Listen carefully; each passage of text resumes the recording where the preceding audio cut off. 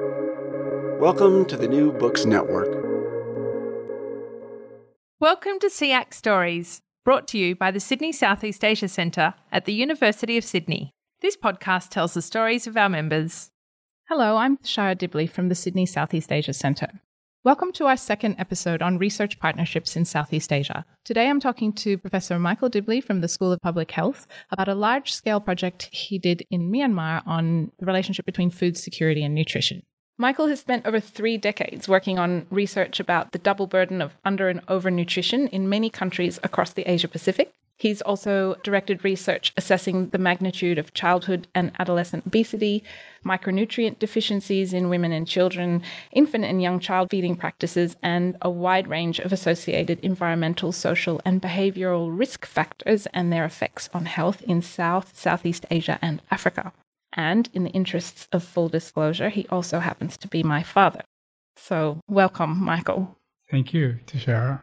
So today I'd like to talk to you about some of your more recent work in Myanmar. But before we jump into the details about the project, I think it would be really useful for our listeners to have a sense of the scale of your experience working in partnership in Southeast Asia. Do you think you could summarize what experience you've had working collaboratively with partners in the region over the course of your career? I think that nearly all my research in Southeast Asia and in other places as well has been built around partnership. Perhaps this really got launched when I started my career in Southeast Asia working for the Ford Foundation, and I was a project officer. So I wasn't a researcher, but I was trying to foster groups across Southeast Asia, and particularly Indonesia and Thailand, to develop research programs to address what was then a major public health issue, which was trying to improve child survival. So I guess I started out my research career in the region from the perspective of trying to understand what local groups needed and how they might develop their capacity, how they might need more support in order to be able to formulate interesting questions that would address things that were important locally. So this experience would have contributed to, I suppose, you building up a set of values or principles around how to work collaboratively with research partners. Could you give us a sense of what values and practices underpin your approach to research partnership? I think that you're right, that starting from that perspective meant a couple of things. One, I had to work with those partners to understand what were their priorities and how did they see what were the solutions. So I think having a dialogue with people and being able to understand where they're coming from is really a key element in partnership, but also understanding exactly what sort of technical skills they had and where they might benefit from other inputs was also an important part, and working with them to build their capacity to be able to do the research. All of those things were integral to the work I was doing with the Ford Foundation, and I think it just started my approach to working with people in Southeast Asia. So in October 2014, you were part of a team of researchers led by Dr. Bill Pritchard from the School of Geosciences here at the University of Sydney, who were awarded an Australian Research Council Discovery Project titled Explaining Food and Nutrition Insecurity Under Conditions of Rapid Economic and Social Change, a nutrition-sensitive analysis of livelihood decision-making in rural Myanmar. Just before we go into the details of how you implemented the project, could you give us a brief overview of what it was about and what the team was trying to find out? Well, I think that there's a sort of a disconnect between agriculture and nutrition, and that people have recognised this over a period of time where agricultural policies have sort of emphasised increasing yields and focused on cash crops, and that doesn't meet the nutritional needs of farming communities where they need a diverse diet. So trying to understand how that disconnect between agriculture and nutrition was playing out in Myanmar was the purpose of the study. And to do that, we selected 3 different areas as case studies. One was in Chin State, which is a mountainous area. The other was a couple of townships in each of these places, a couple of townships in Magwe, which were dry zone. They were actually on the edge of the Ayeyarwady River, And then the last area was in the Delta in Ayurvedi state, and that was closer to Yangon and therefore a different agricultural, but also more open to influences from the rapidly growing urban centre. We also had a qualitative component that sort of explored the issues that we brought up or found in the quantitative surveys. We did the two surveys separated by 18 months to try and capture some of the effects of change in season on food security. So there were lots of challenges. Some of the areas were extremely difficult to access. So in Chin is a mountainous area, and I was pretty horrified seeing the videos from our interviewers who went into the survey sites on motorbikes. So yeah, there were lots of challenges in terms of being able to implement this. So could you describe for me your role in the project and how it fit with the other investigators who were involved? So my role in this ARC project was to develop the quantitative component of it, which was a series of surveys. The team worked together to develop the survey instruments, but I and the School of Public Health were responsible for implementing the data collection in the field. And who were the other investigators involved and what were their roles? So the other investigators on the grant were Professor Bill Pritchard, who was leading the project, who's responsible for the overall management of the project and for the qualitative research component. And the other investigator was Professor Anu Ramahan from the University of Western Australia. She's a development economist and was involved in the analysis of the quantitative data. My role was mainly to do with making sure that we collected the survey data effectively. So what stage is this project at? Is it finished? You wrapped it up? What are some of the key findings? So all the data collection in this study has been completed and a final report has been prepared. And I think there's about 8 papers that have been published or in the process of being published. But there are still data analyses ongoing. So I guess one of the key findings is that these relationships between agricultural activities and nutritional status are pretty complex and are very context specific. So, for example, one of the hypotheses that we would have looked at, we looked at was if there was greater diversity in agricultural productivity in the farming communities, would that translate into improved nutrition? And what you find is, though, that I guess agricultural produce is being in part consumed by the rural families, but in part it can be sold. And so crop diversity was least in areas that were actually better off, wealthier, because they produced a single crop and they were able to sell it. Whereas crop diversity was probably greatest in Chin, and yet this community didn't have access to markets, and so they were unable to sell as much produce, and they were therefore consuming more of their produce, but it wasn't still enough to meet all their nutritional needs. So who did you end up working with?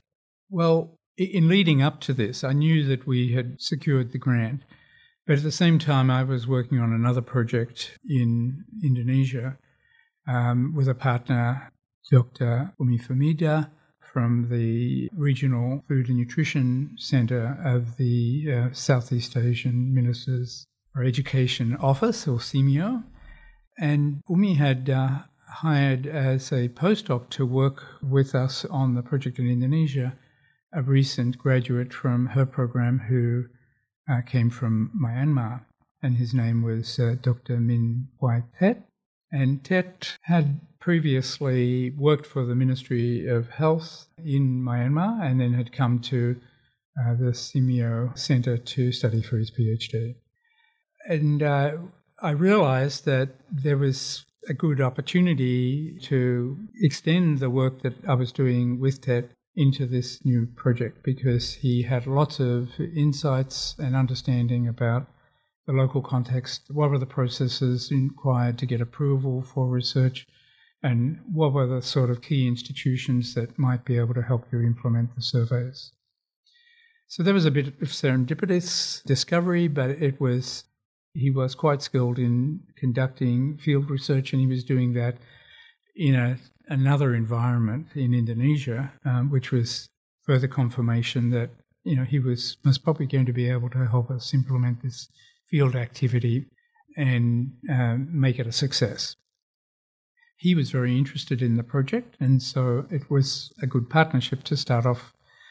He helped us identify two other organisations together with my PhD student, Miet Pan Hon, and they were the University of Community Health in Magway. This was a Ministry of Health, originally a training centre, and turned into a university in the late 1990s, and trained undergraduates in a Bachelor of Community Health. And these people who graduated from that program went out and became health assistants, and so they sort of really ran much of the primary healthcare services in Myanmar. And the other is the University of Public Health in Yangon, which was set up in 2007, and that was an institute that was training at slightly higher level in Masters of Public Health. So it was sort of upgrading skills of people within the Ministry of Health. So they were our two main partners. What were the role of the University of Community Health and the University of Public Health in Yangon? Were they contributing different things to the project? So they were going to help us implement the surveys. The 3 case sites are scattered across the country. So the University of Community Health was able to provide us with a workforce, because between when their students graduate to when they get a placement, there's often a gap of several months. And so we were able to hire fresh graduates from their Bachelor of Community Health program to be the interviewers and the supervisors in the field. And so they covered 2 of the states, Chin State and Magway, which was where they were located. And in the south, we worked with the University of Public Health, and there the junior faculty participated in the data collection in the Ayeyarwady Delta region. The way you describe it, it just doesn't sound possible to collect this sort of data without solid partnerships. Absolutely. If you're going to collect data from 3,000 households, you need to be able to work closely with institutional partners in the country that you're going to do that survey, and that certainly was the case. And there's all sorts of local information about how difficult is it to access Chin. We didn't really know that. We had a vague idea that it was going to be more difficult, but the extent of that problem we really only learnt about. We made sure that we recruited people from that state in the team so that they would also help us understand the local conditions and what might be required. But I think also Thet's networks within Myanmar were also important. And that meant that, for example, he had former colleagues who were working in some of these different district in the community health offices in the different states, and so he was able to ring them and find out more information about, if we go here, what will the access be, how difficult would it be, what sort of permissions do we need to get, all of that sort of local information. It would have been very difficult for us to do without the partnership with them. What would you say is one of the most challenging parts of this relationship that you had to deal with through this project? I think one of the big challenges was that at that stage, these sort of universities in Myanmar did not have very much experience with conducting surveys. So there was a big gap in terms of their understanding of what was needed in order to be able to successfully implement the survey. So that meant that we had to often spend a lot of time sort of explaining what we needed and making sure that things would be able to move ahead smoothly as we planned. And what would you say were some of the most successful aspects of the partnership, and what made them a success? Well, I think that some of the successes out of the partnership was that Thet, who worked with us from the beginning, when we started to implement the project, learned a lot out of the experience and was able to bring some of those experiences into other activities that he did in Myanmar. So I think that we collected data using programs on tablets. That was a new experience for him, and he learned a lot about how to do that. and eventually was able to bring that into a major national level data collection that he was involved with the Ministry of Health, the National Micronutrient and Food Consumption Survey. He also learnt a lot about dealing with large data sets and with data analysis. I think that for the students who participated, or the fresh graduates who participated, they learnt a lot about data collection through the training and through the actual implementation. They all became friends of mine on Facebook, and so for a period my Facebook was totally dominated by messages from Myanmar, but we used that to allow them to update what was happening in the field. But they just spontaneously became friends of mine, and I still got quite a large number of friends from Myanmar, and I can see their stories and where they've gone since, and a lot of them still talk about that very fondly, about their experience in working with us and collecting the data. And how about for you? Have you been able to build on these relationships to further your research?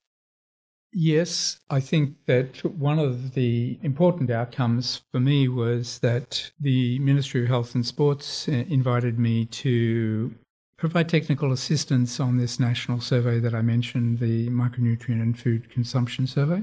And I think that that opportunity wouldn't have come up. Right at the moment, things are a little bit of a dead end because of COVID-19 and all the complications. But I hope that as soon as COVID-19 is over, that we'll continue and hopefully work with the Simeo Regional Food and Nutrition Centre and with TET and partners in the National Nutrition Committee in Myanmar to develop new projects. So, COVID-19 is affecting all of us at the moment, and it's not an easy time for academics to be building partnerships. But for those who are thinking about it, either now or on the other side of the pandemic, what suggestions or tips would you have for people seeking to work in this way? I think that COVID-19 pandemic restrictions, travel restrictions have taught me that I can do a lot of work remotely, much more than I had perhaps thought that was possible beforehand. So we've maintained close contact with TET and continue to meet weekly with him on a Zoom call to discuss different aspects of the analysis and the work that we're continuing on this and other projects.